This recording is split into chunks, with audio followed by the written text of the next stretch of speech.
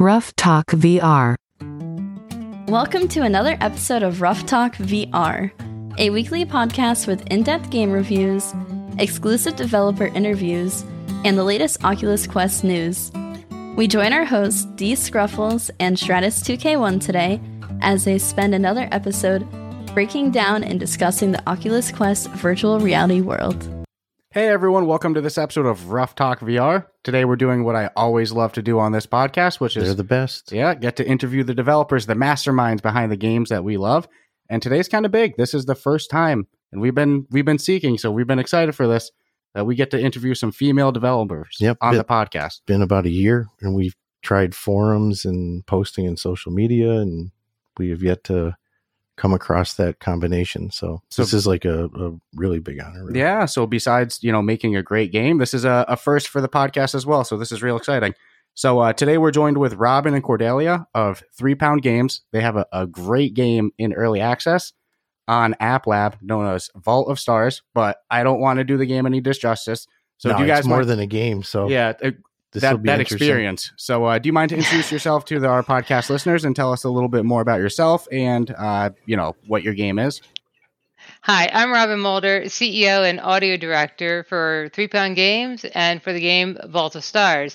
I have with me Cordelia Wolf. She is our creative director and definitely a mastermind of this game. This game is about death. It is about light. It is about energy. It is about a lot of things. The gist of the game is that there are 12 guardians who are protecting the world tree in this epic struggle against the void and this encroaching darkness that's constantly trying to seep into the world tree and just ruin everything, chaos and all of that. And what happens is, and I don't want to give any spoilers, of course, but there's an epic battle, and you get to watch this unfold during the cinematic, and this is where you come in. You're created as this last bit of hope from these guardians. So you're created from their energy, and you are a being of starlight. So this is how you start your journey, is that you're flying through the stars, and you are a star, trying to collect energy, trying to get bigger, trying to figure out how you're going to solve the problem of keeping back the void. And we've built this entire adventure to be around, yes, it's a game, but it's also choice. It's also sort of a realization of your place in this world and how it is you're going to evolve into this. Are you going to become a guardian at the end, or are you the bad guy, or are you the good guy? You don't really know. And maybe there's a choice about that. And maybe you can make decisions during this game that may affect the outcome. I mean, of course they can, or I wouldn't be telling you this. Cordelia, feel free to jump in. Yeah, so it's kind of, there's a lot going on in it. It's, we want to make a lot of very much about player choice and player direction as well. There's a lot like the normal, do you want to do the good or bad thing? What that is might not always be super clear, but there's also about how you play the game, and part of some of the choices actually tie into what sort of game you want to play.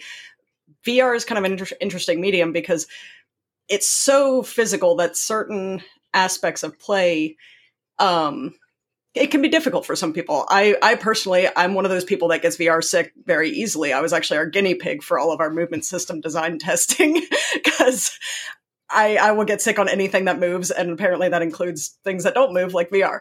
So we want to make it a game that you can play if you just want a chill experience and you want to enjoy the scenery and things like that. There's kind of the more puzzle-aligned path where you can go and you can solve the puzzles and do that kind of thing. But then you don't see it a lot in the tutorial yet, which is the part that's out there. But in our next area, you are going to see more of this. There's also a combat path you can take if you want to really have more of an action, go shoot 'em up, kill a bunch of things, or restore them, or whatever kind of thing you do, but it's a lot more action-oriented. You can do both also, but those also tie into the long-running story choices as well. So we're hoping it kind of the way you want to play, you get to play, but it also has that kind of ongoing outcome in the story. Okay. You mentioned flying, and I'm just going to put it out there that the flying experience in this game was absolutely, it felt, we were talking, I was like, for a second it felt weird, and then it felt natural. like it took no effort, almost like you're thinking it and it's happening more than you even realize you're making it happen via your control. But yeah, hats off to the flying. You guys, you killed it. Absolutely killed it. That's a very unique travel method in VR. Usually you see either teleportation, smooth travel, the way it goes. It's for anybody who's never played this experience, you point your controllers in the direction you want to fly. And it because of that. And it happens. It like Stratus said, they explain it to you and you're like, oh, I don't know how I'm going to like that. I feel like I'm going to have to think about that a lot to move, but at no point do you have to think about it. It becomes very natural. No, it becomes like a second nature. Very easily. And I will say, you guys alluded to it. Something that I love about this game, right away you throw it in your face, is the moral decisions that are going to take place. Without giving spoilers, but it's very clear to you that there's going to be some. I've been behaving pretty well. Oh yeah, I go out of my way to behave well. When the first one comes in front of you, it's like, do you want to destroy or rebuild? It's like, I kind of feel like being a good boy here. I don't feel like going around and destroying everything. Usually, what I do with games is the first playthrough, I'm goody two shoes, and then the second playthrough, I'm you're evil Sith Lord, just monster. No, and murderous people rampage. It's this is definitely more than a game. I mean, right from the get-go, it like there's a lot of deep-rooted things going on here, and it's I hate saying like, oh, this is just a game. This is more of like an overall, I'd say, an experience with what's coming out to be a really good story. Yeah, it's going to make you think morally, philosophically. It's very trippy. Absolutely. So, what was the inspiration for this? Like, how do you wake up one day and you're like, this isn't your normal, like, I'm going to do I like flying games, or I like shooters, or I'm going to go make a racing create an game. Entire lore. Yeah. How do you wake up and you go, I got this puzzle combat game about life, death, flight moral mechanics. Reconstruction? How do you get to that point? I think it's a good one for Cordelia. She tells this part really well. It was definitely an ongoing process for it. There's a lot of stuff that kind of has like individual meaning to all of the creators of the game, but also, I mean, originally our previous game, Space Dragon, was also a flight game. We're really fond of flight in VR. That one was a hand-directed movement kind of flight. This one being what we call the rubber band system, and you like kind of pull yourself in the direction. So we wanted the very, very first iteration was actually sort of a test bed for that sort of pull flight system. And we just kind of wanted to play around with it. And I love nature and fantasy and magic and all that kind of like mythology and things like that. So I wanted to build a world. I wanted to put trees in it. Our programmer always yells at me for trees because, like the rendering, leaf rendering is. You should have seen on the early versions of this when it was on PC. Oh, everything's glowing, and waving. It was atmospheric fog. Mm-hmm. Oh my God, it was amazing. Yeah. And I lost my mind on it. Please, headset manufacturers, if there's anybody watching this and you think you can kick the ass of the Oculus Quest 2 for performance, please send us this headset because we'd love to bring these features back. Let's go. Yeah, we're gonna, as we go, we're gonna be trying to like really push the visuals on everything. So I wanted to make it pretty, and I wanted to make it fun to fly around, and trees are very vertical as well. So it got into that, and then we started kind of thinking, well, like maybe it'll go in a nature direction with it, and then we got more and more into, well, you're kind of this spirit of light. We wanted to have you kind of be like a wisp, spirit of light kind of creature, and it sort of just kind of kept developing from there. About, well, what about like if you're like a star creature, like pulling some astral kind of thoughts to it with the Guardians. They were originally kind of like a Zodiac sort of concept, but they developed into being these kind of demigods. And then it pulled in some of like, it is kind of the afterlife area. It's the vault itself is a sort of afterlife, and the souls filtering through. And we just, Colin and I, who's our, also our narrative director, and we just started kind of going back and forth on concept ideas, going into that, and like world tree concepts and like kind of human mythology over the ages, and what sort of cool cultural things could we bring in. Like all the islands are going to have kind of a nature reference, like a biome sort of general reference, and also some like general cultural focus, because that's sort of the concept that people go to the islands that they kind of connect with the most. Like their vibe. And so they're reflective. Like if this is your vibe, then that's where you're going to go. You know, like the seahorse and shark is such a great example, because, the seahorse is kind of designed to be more in a musical way of like, having that vibe, having that kind of frequency, and shark being perseverance. So clearly, that's the island that I would go to because I'm extraordinarily hard-headed and will, just keep hammering at something until we get something done. And as Cordelia likes to point out, I mean, you can have creativity all day long, and with no perseverance, you're not going to get anything done.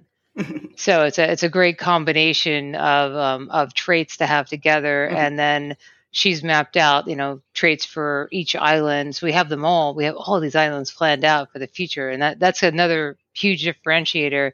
Is that this as a story game is going to have lots of different chapters. So once with this island one is a seahorse and shark goes out, then we're going to start working on the next island, which is the raven and dog.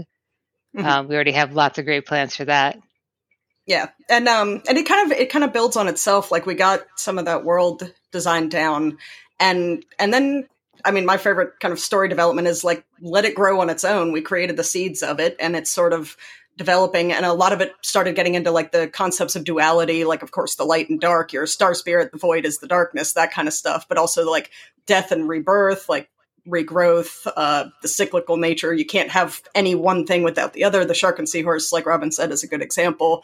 You have to have creativity and perseverance. You take one or the other, and it kind of doesn't work out too well. So a lot of the islands have to do with like the two guardians that are on the island and how they relate, and they're sort of topics. So, and then, and so it kind of grows.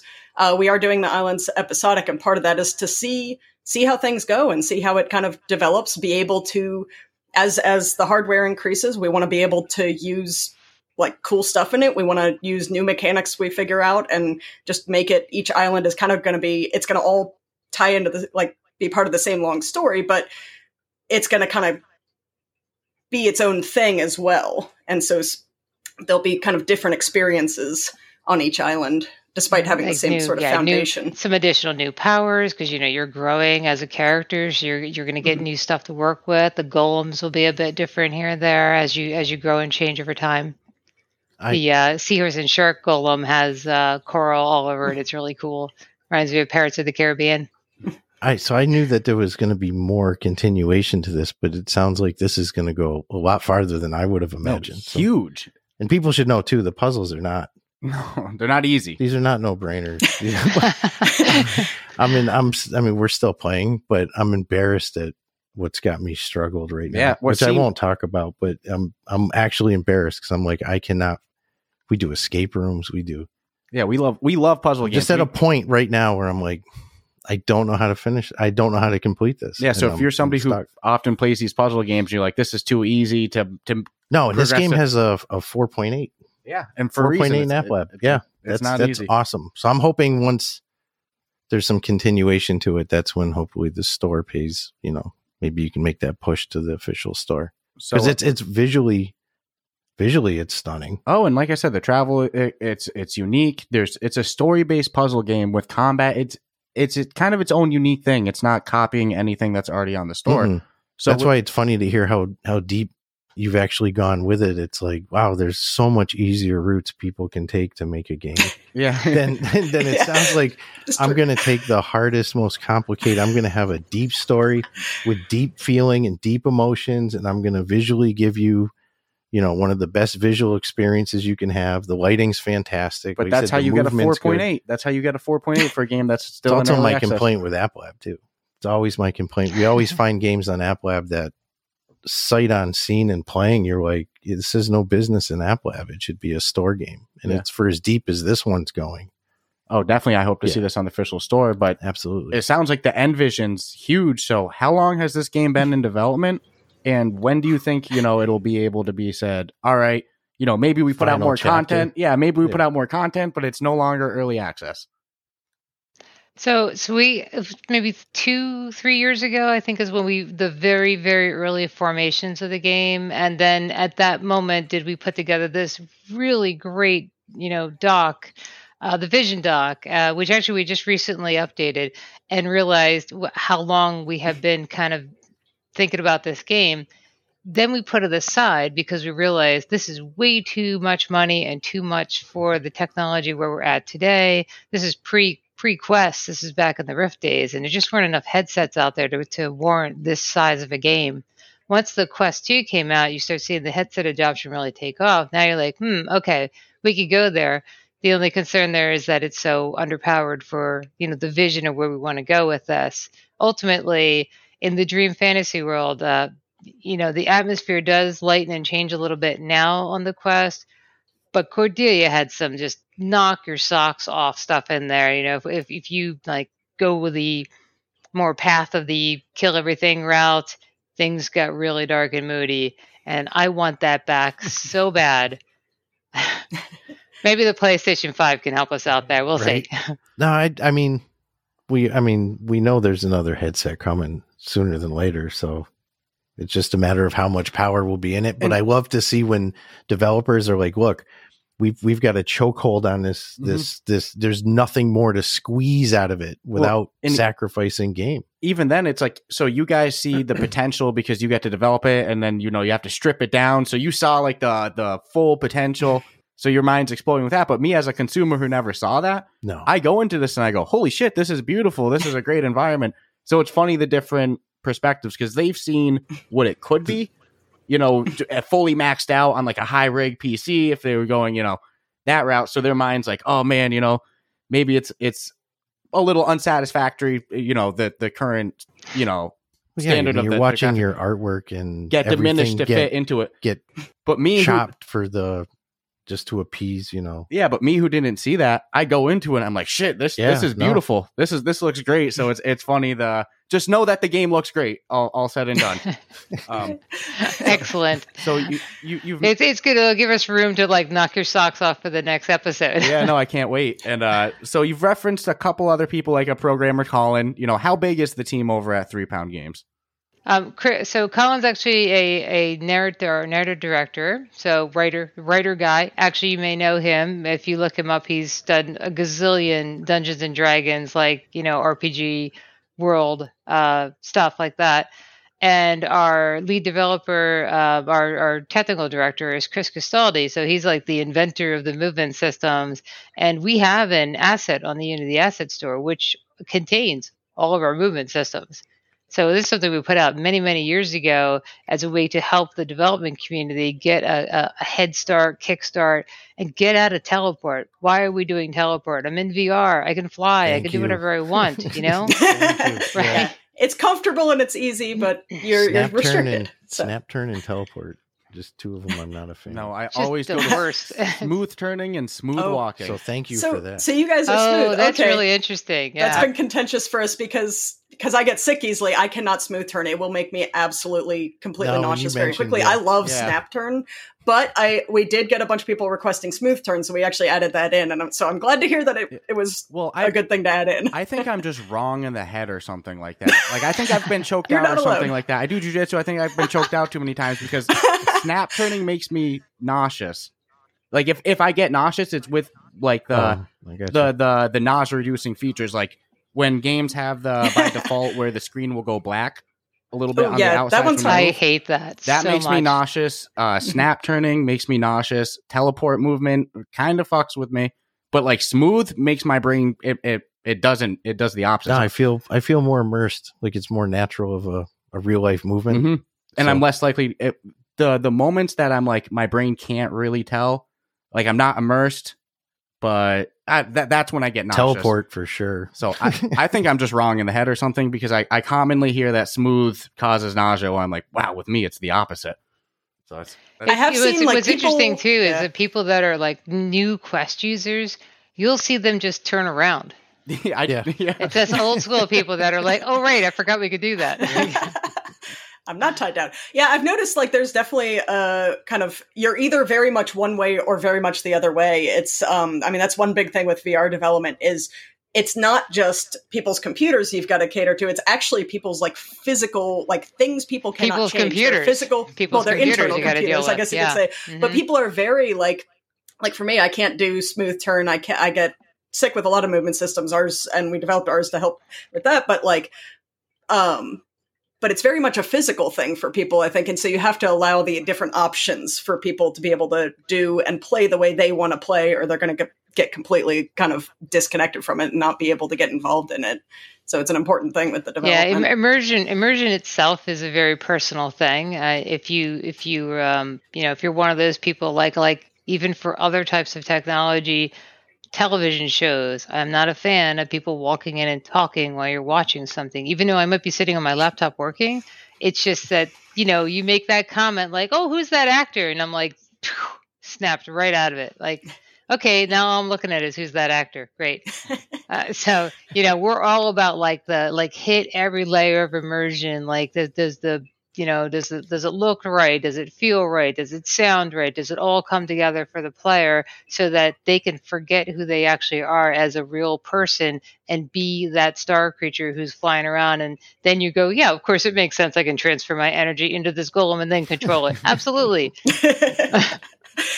Oh, which is freaking awesome, by the way. Yeah, but it definitely seems like VR preferences are a lot like taste buds. Everybody's case by case, so it's good that you guys as developers recognize it's important to have the settings for the user to pick what works for them, And we always mention, too, it's real easy to sit on this end of the thing and watch somebody's work, and we do it when we review. We're always like, oh, it would be great if this game did this. And it's like, wow, how selfish. You just gave something a great score. It's a great game. It's a great experience, but you still say, so it's got to be tough because you do want to appease everybody. In every which way. And also we have a backlog of those. Wouldn't it be great if we, and we have to constantly keep each other in check for that because the game would never get finished, as you've seen many, many games take many, many years to get done. Oh God. Yeah. Mm-hmm.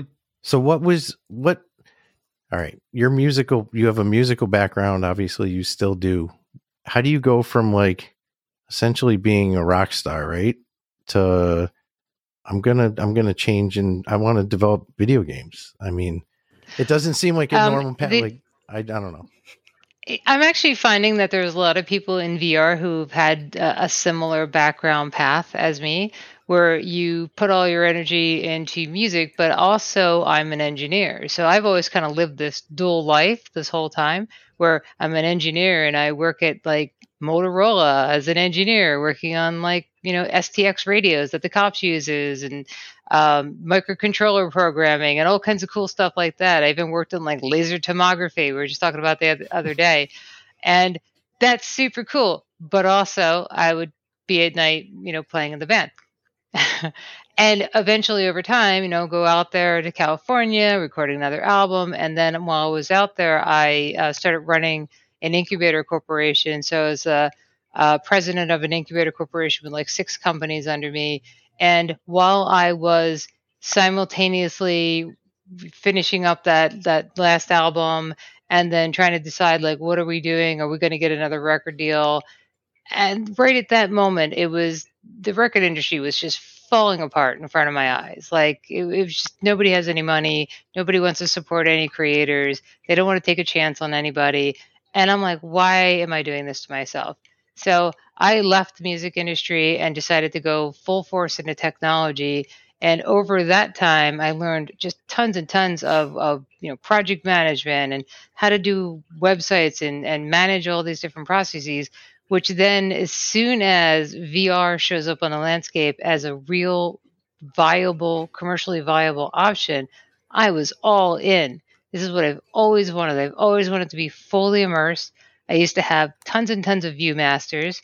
I would, I even have a medical ViewMaster set that is training people on what's inside slices of the body, medical ViewMaster slides. How friggin' cool is that?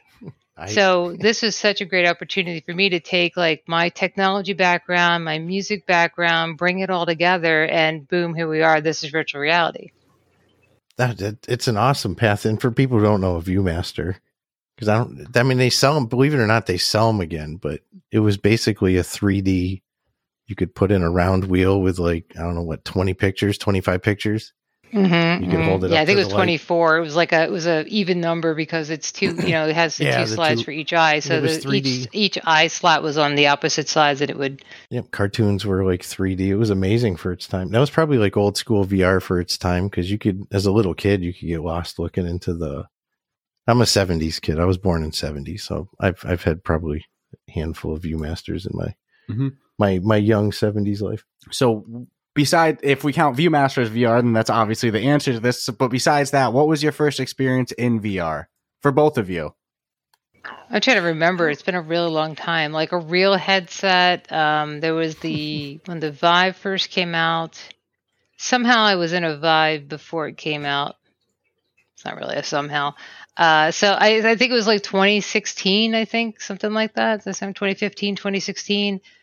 Definitely had some of the early headset, not the DK1 really super early stuff, but Chris did though. Chris was really on that, and I didn't want to get too involved too early on because I've been in that situation where I get too excited about a technology too early, and the technology adoption curve we're not there yet.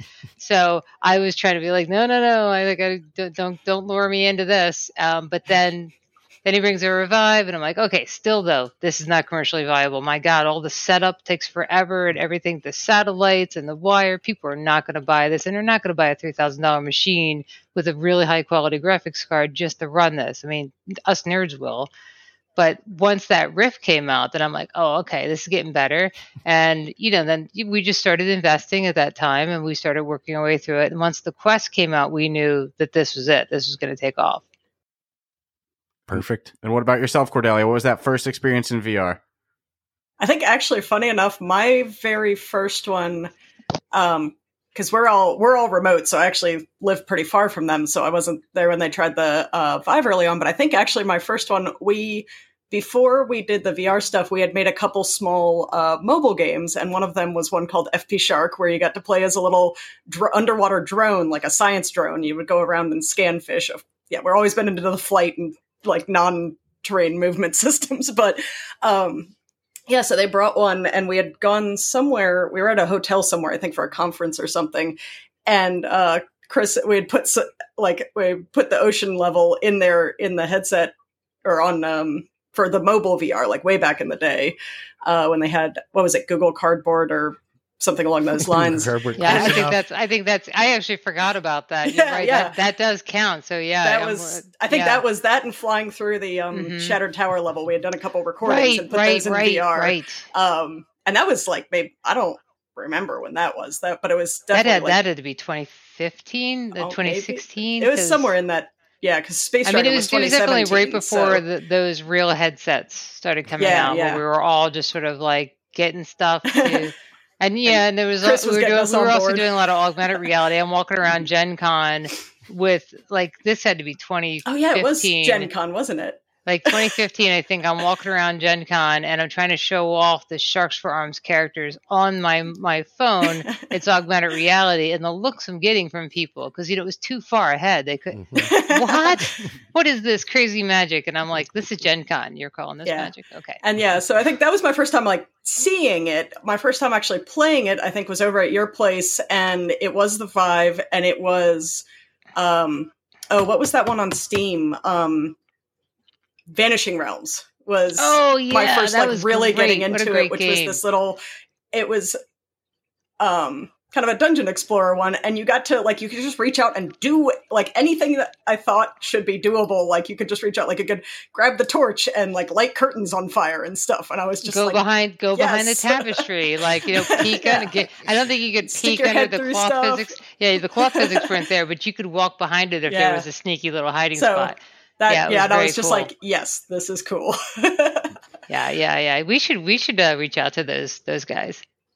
Yeah, I think they expanded it a little bit. They did have another release, but so you kind of answered my next question a little bit with your answer. I was going to ask, did you guys start 3 Pound Games going right into VR? Or were there other, non-VR games before that? So how long has 3 Pound Games been around? So we've been around a while, because we started off in mobile. Mobile games was our kind of first thing. We did some like kids games and that sort of thing, just to kind of get our feet wet and kind of figure out what we're doing, and that sort of, kid words and stuff. But when I met Cordelia, like, this was Chris and Cordelia coming together was such the key component of, now we have a Unity team to go build cool stuff with. Major stakeholders and people that really, really lockstep with design and development. We get talking about stuff, and it is a million miles an hour, and it is engineering focused. It is rah, rah, rah, rah, rah, rah, rah, rah, rah, rah, rah. No, you're wrong. No, you're wrong. Oh, okay. No, wait. This is the best solution that ever came out of anyone's mouth. We're all geniuses. Check, please. Like, nobody gets their feelings hurt. We're all just like best product. We want the best product. Yeah, our conversations are probably completely indecipherable when we get going, but hey, we get stuff out of it. And they are. Like some people have definitely like tried to step into the rooms when we're really hard, really in the hardcore figuring something out mode, and they're just like walking away.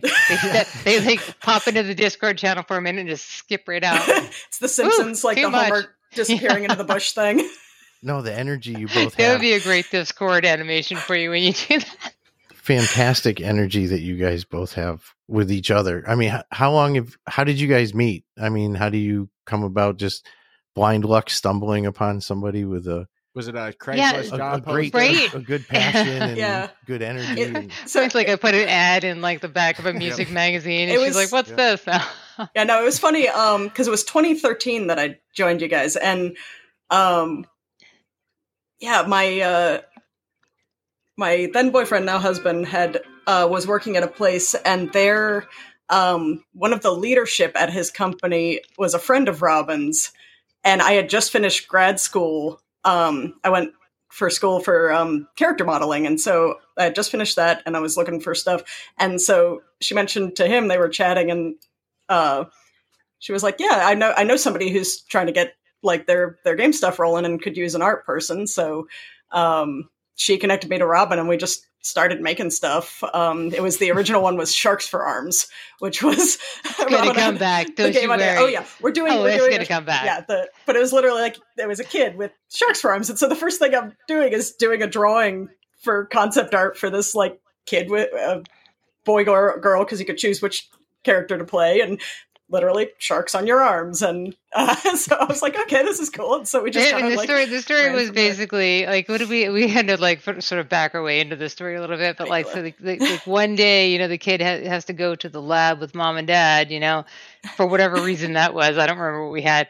But then is of course cartoon about it. Comic. Of course, like, screwing around as kids do, like, somebody yells, "Watch out!" He falls back, and the arms go into the machine, and then they get zapped, like some portal machine or something like that, and they stick their so it's very funny.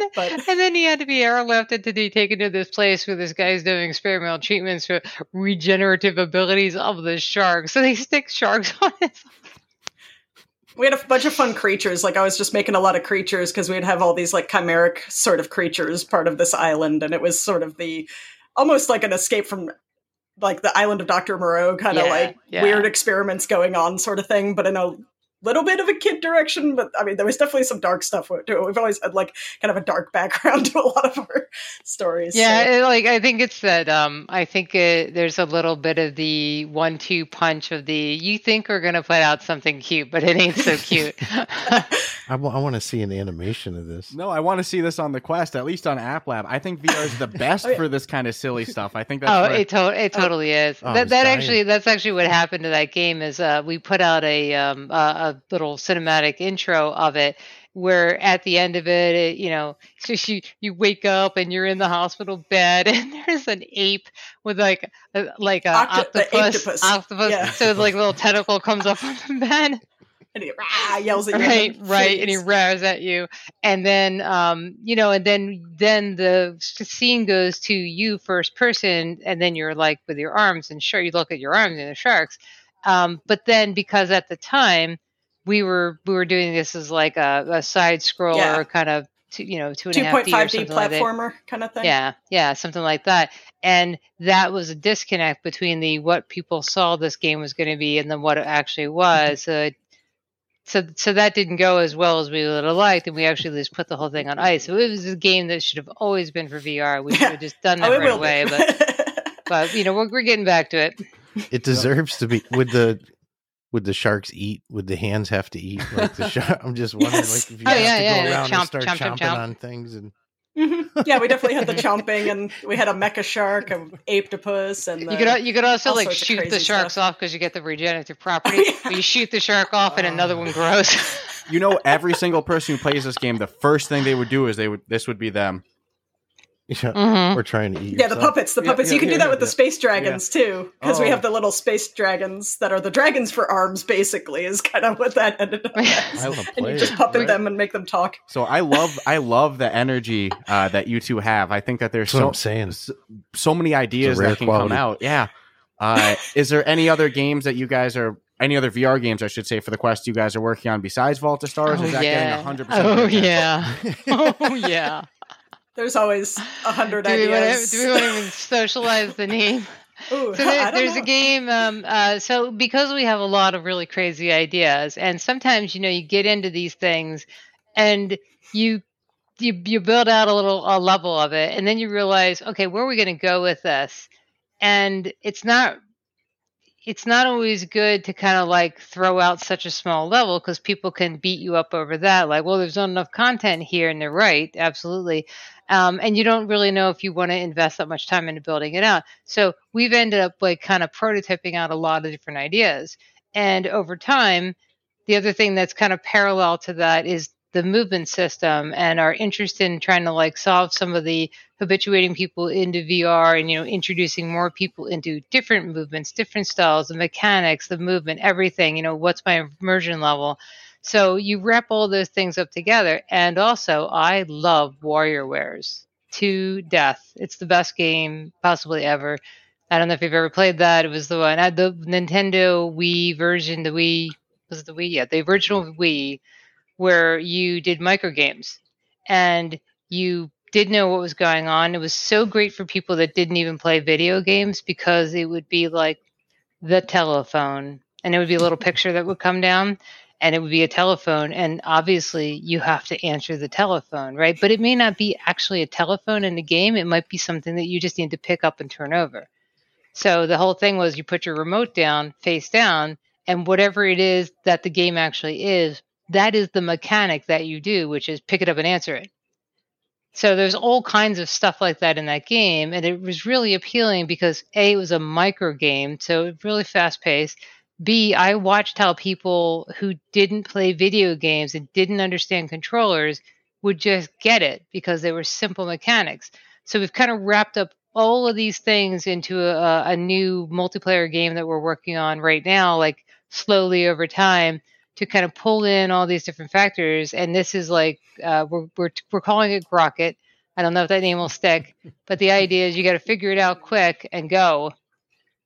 Yeah, and so it's and the fun stuff for us is that basically like I could just go, there's the Sharks Farms, there was FP Shark, FP Dinosaur, there's Space Dragon, there's the Dragon Game, whatever, there's Shadow Tower, there's Cybercat, there's Vault, Griffin we just have Delivery. tons of things that are kind of always going on in the background. Sometimes we'll put some time into them. But the fun thing with this is that it's also our outlet to be able to, if you have one of those crazy ideas that you want to just try out, build a mini level. And we're going to just all put in like mini levels into the game. Everybody gets to kind of go with their crazy idea. We all have tons of them.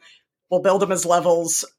They're going to both help people get used to VR and also be an outlet for us. And if some of the levels really like stick, that's something we can kind of pursue later, but also just, it's fun. It's fun to just make stuff and just have stuff that people can goof around and make it so that people can goof around with their friends and that kind of stuff.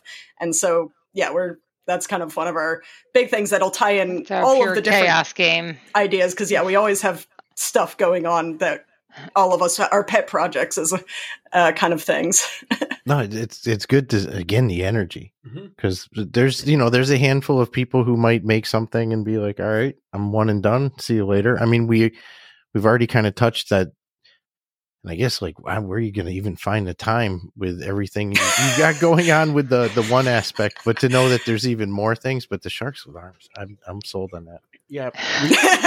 We love this game, Loco Just Dojo. sounds fun. Like you'd be crying, laughing. Like I don't know if you guys have ever played Loco Dojo Unleashed. It's a mini game based game, but they have this one where you're one mini game where you have giant lobster hands and you have to try to catch fish that are flying. And we probably cried laughing, tears in our eyes, the whole round of the game. Like we didn't even do anything the first time we played it. just sitting there pissing ourselves laughing at lobster hands. There's something about giant, unrealistic sea hands in VR that just is hysterical. It's very appealing. It's very appealing to do mashups and things because we're in virtual reality, so why wouldn't I do something I can't do in real life? Right. So that's a good concept. Have crazy robot arms that can do things. Like in Captive Sun, another project that will make its way back into Grocket.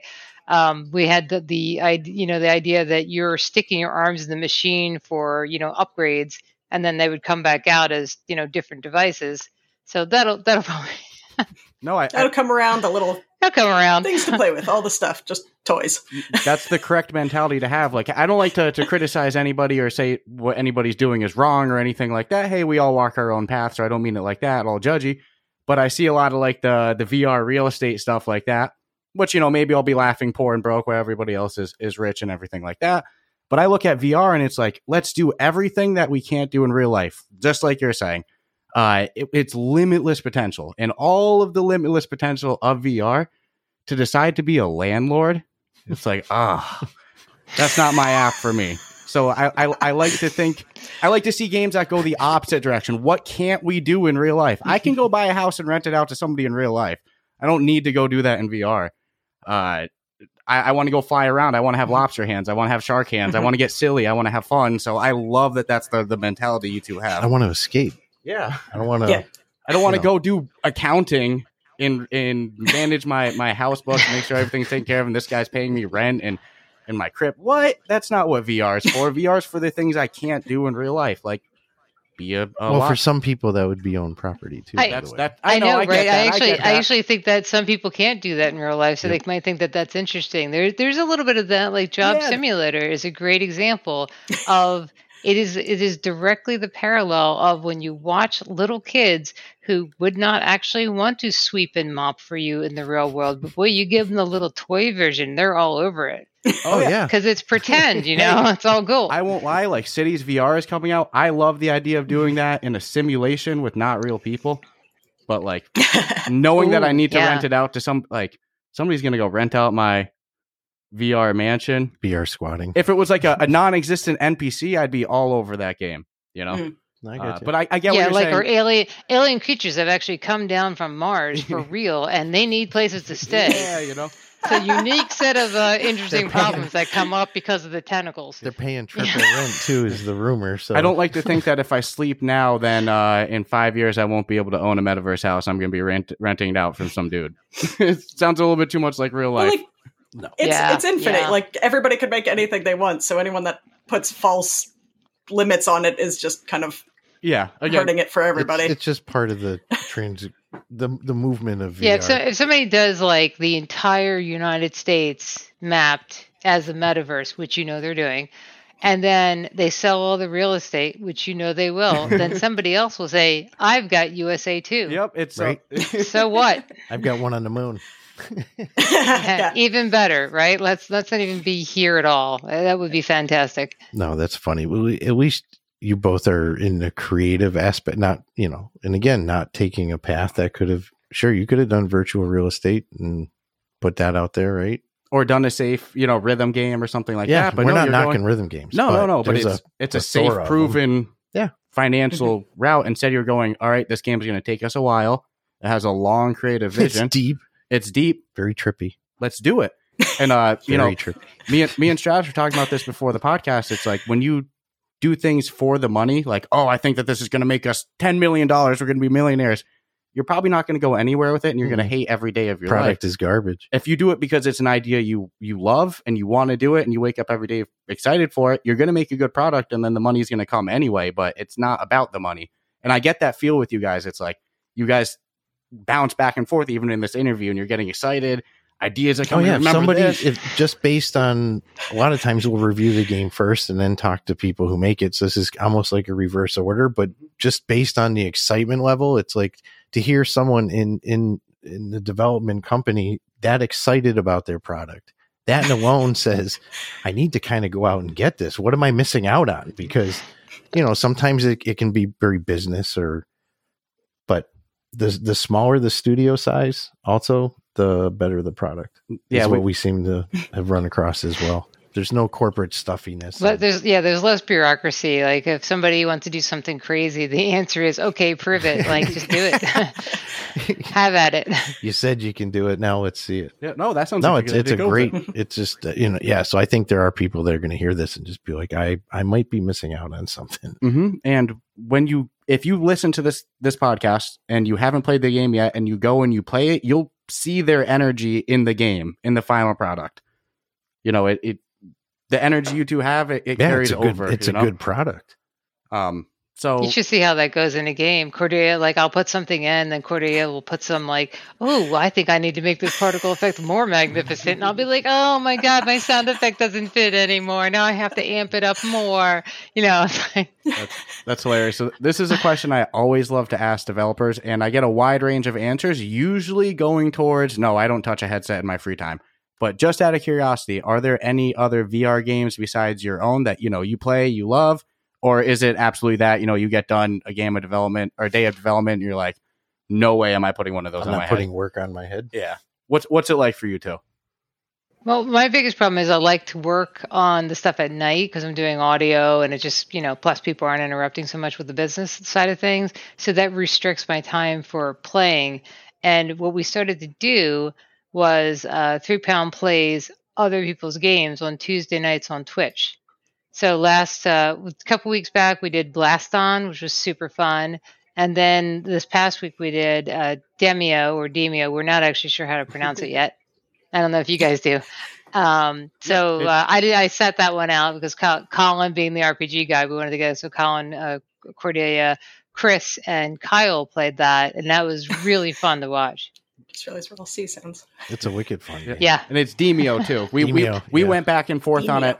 We've reviewed it twice on this podcast. I wanted to call it Demio. Yep. I think or some. I think you were correct and I was wrong. Go figure in the end. But then we've interviewed the community manager and everything, and she's ironed it out. But it's like 50-50 online. If you go and you see people talk about it, nobody knows. Everybody's like, oh, I thought it was this. I think that's like Wacom versus people are talking about it, right? Wacom. But I love that attitude of let's go support other development teams. I never like to see things like rivalries or like unsupportive behavior. The community's not big enough now for people to hate each other. No. So it's just silly anyway. Yeah. We all here to make cool immersive experiences, and let's help each other out, right? I mean, yeah. And that's primarily what, like, if I put on somebody else's game or experience, it's primarily because I met them in the side quest community, or they're someone I know from Launchpad or the Oculus Star community or one of those things. And I'm like, like I played Smash Drones because I met the guy in Oculus Star, like great game, So, there's a lot of stuff like that. I mean, I did pick up Red Matter not that long ago, and because it's not really faster paced, it's causing me angst because I'm just like, but I am trying to get through it. It's just like nibbling away little chunks at a time. Oh, that's funny. And Resolution's a great game company that kind of seems to have that same mentality of, I see them support other game companies, kind of put, share their stuff. A lot of the developers. But holy hell is blasting a workout though. Yep. My goodness.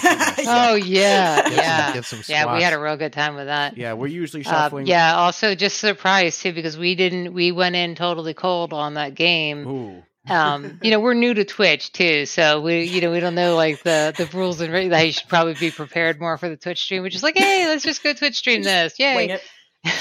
Yeah, it's worked out. Set your guardian. But I'm like in the menu. I'm in the menu and I'm looking at the stuff and trying to figure out what we're doing. And I just kind of looked over to the right and I'm like, what's that door?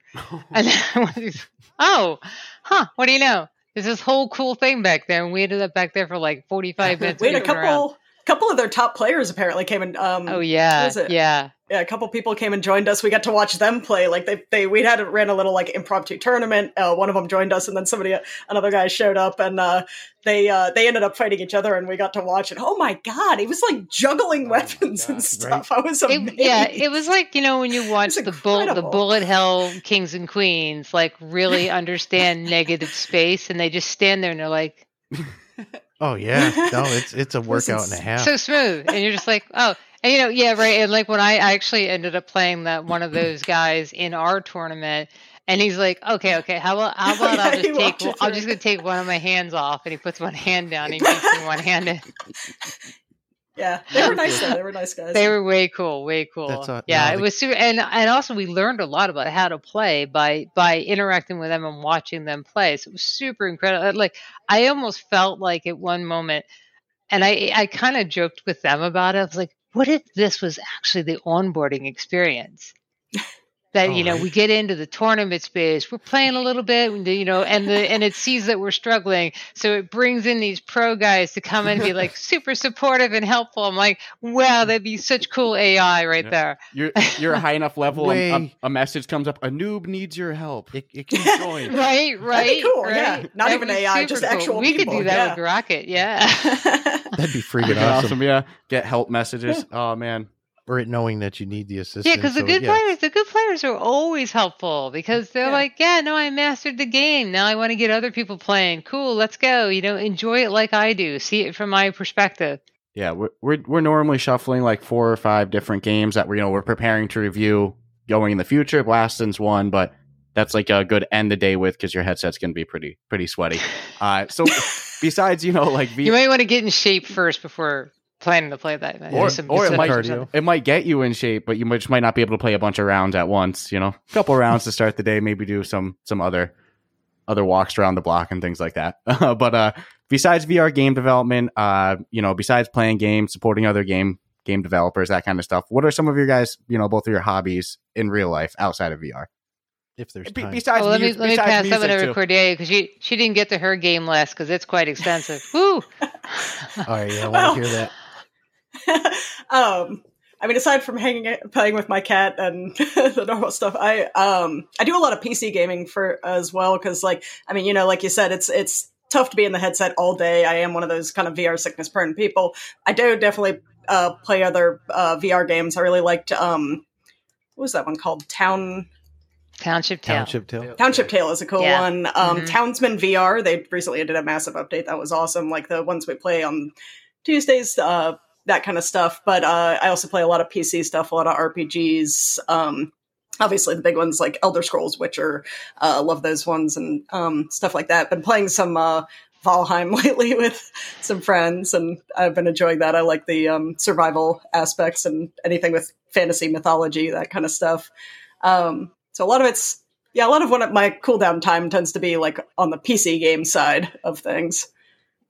No, that's awesome. I have a wish list that will never happen because I just know it won't. But I hope one day I wake up, maybe at Oculus Connect or something like that. They drop a news that like Morrowind is coming to the Oculus Quest. I would lose my mind. I got to be realistic. Oblivion probably couldn't run on the Quest. Not that I imagine it couldn't. If it could, then let's shoot for that.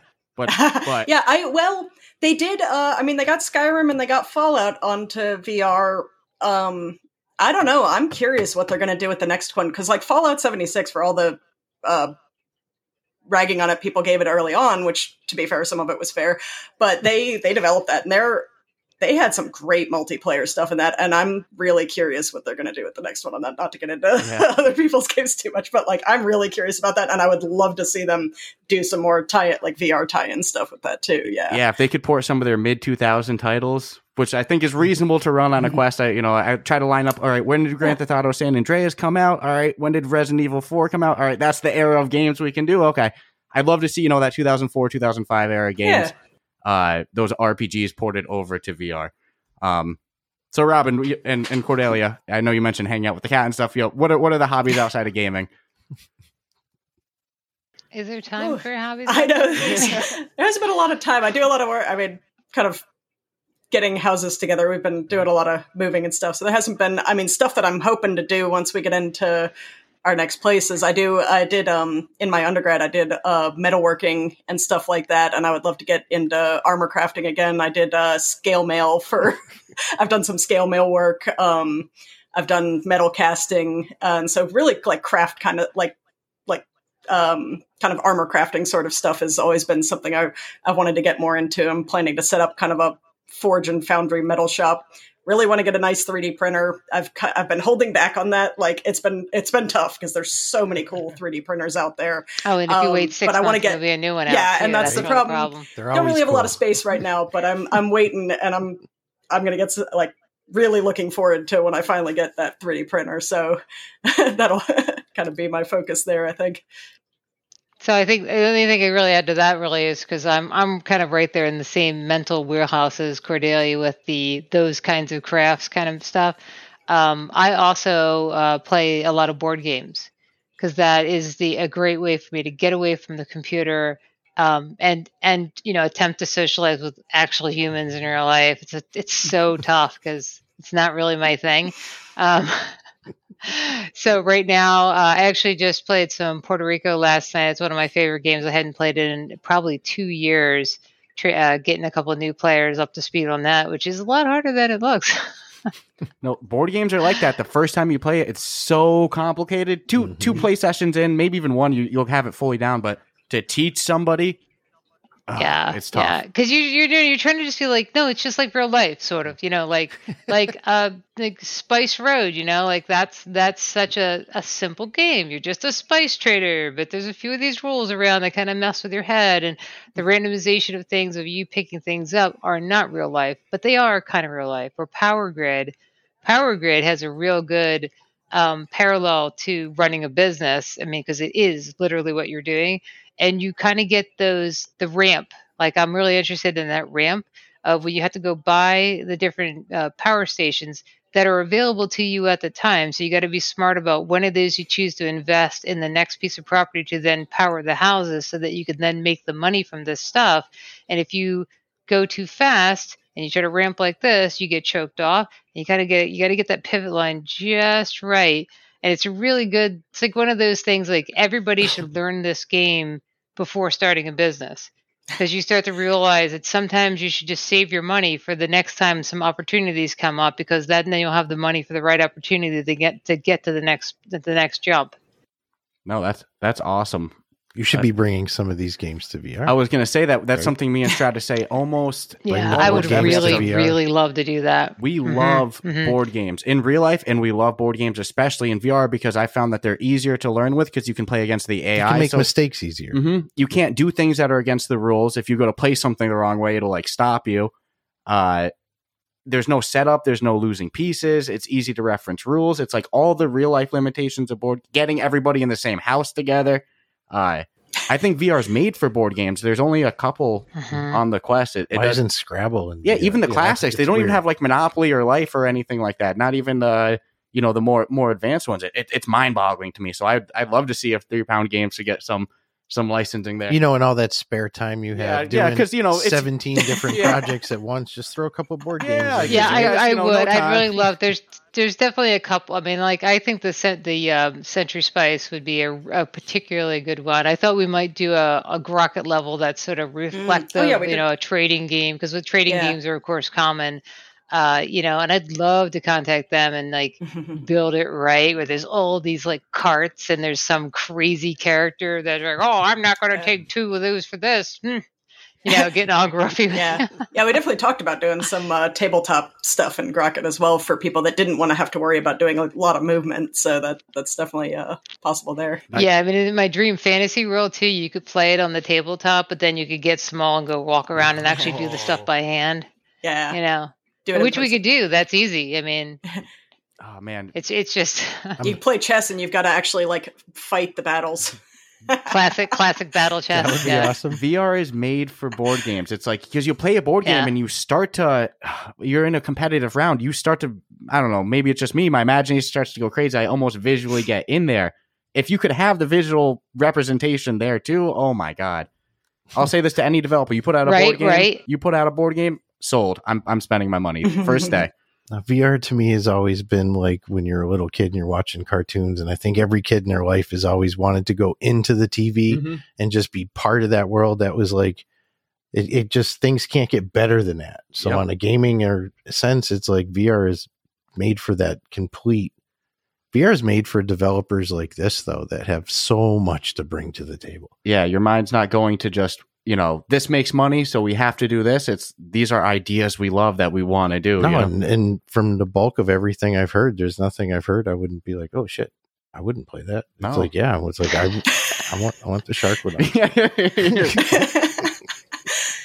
But I love the name Grocket. I'm hoping that sticks now because it's kind of like the more I hear it, I'm like, hey, definitely going to keep my ear for it. Nice. It's that's awesome to hear because it's tough when you come up with those internal names like that and then you banter them around. And the test is usually, does everybody on the team use that, or do they mess it up when they recall it back? And so how far, weird does it one feel to say to people too? Like Right, when you right. actually try and say it to somebody who doesn't know the internal Yes, we're working stuff. on Grocket. They don't look at you Yeah. like you're Grocket. crazy. You're probably in the nerd crowd because pretty safe there. And people that aren't in the nerd crowd, I'd like Grocket rhymes with like kind of ish bop it. It has that Rocket. same, fast frenzy vibe about it. Even if you didn't know what to grok is, you would still get the idea that it's something quick and fun. No, I think it's genius. Yes. And it's catchy. Like it would be, sometimes you hear a name and you're like, would I click on that name if it had a graphic above it? And that's when I'd be like, what is that? Yeah, Well, no, I must click on that. I'm real excited when more content, like when Vault of Stars is officially, which with the ideas you guys are throwing out today, who knows, but when that's not early release or early access anymore, and hopefully it's going on to the official store, we'd love to have you back. And, when Grok gets ready to make its push onto either App Lab or the official store, we'd love to have you back. 3 Pounds Games has definitely been added to the list of development companies. I see that name on a game. I'm getting real excited. Yeah. And I would also encourage people, just when you go to the game description, read it. Read the lengthy, whoever wrote that whole bit did a fantastic job, because I've one of the tough things that we struggle sometimes is you need to articulate the game into words so people can visually interpret it. And it's like, I would almost want people to read that verbatim, just to understand the depth that they're getting into. It's just over the top good. Yeah. So, we're just passing an hour. That's the moment we start to kind of, Feel bad pickle up, and it's feel Sunday. bad for people on a Sunday trying to enjoy their day. So before we wrap it up, Strass, is there anything else that you wanted to ask that we didn't go over? No, not at all. I think the energy is some next level stuff that I haven't seen from pretty much anybody. Yeah. It's like, and I agree, 3 Pound Games is going to be one you're going to want to watch and keep your eye out for. So yeah. So, and for you guys, Robin, Cordelia, is there anything that you wanted to plug that we didn't get an opportunity to? Any Discord communities, Reddit communities, anything like that? We do have a Discord server, and also we are Twitch streaming, so we can give you those links because saying them won't do much for people. We also are reissuing Space Dragon for the Quest.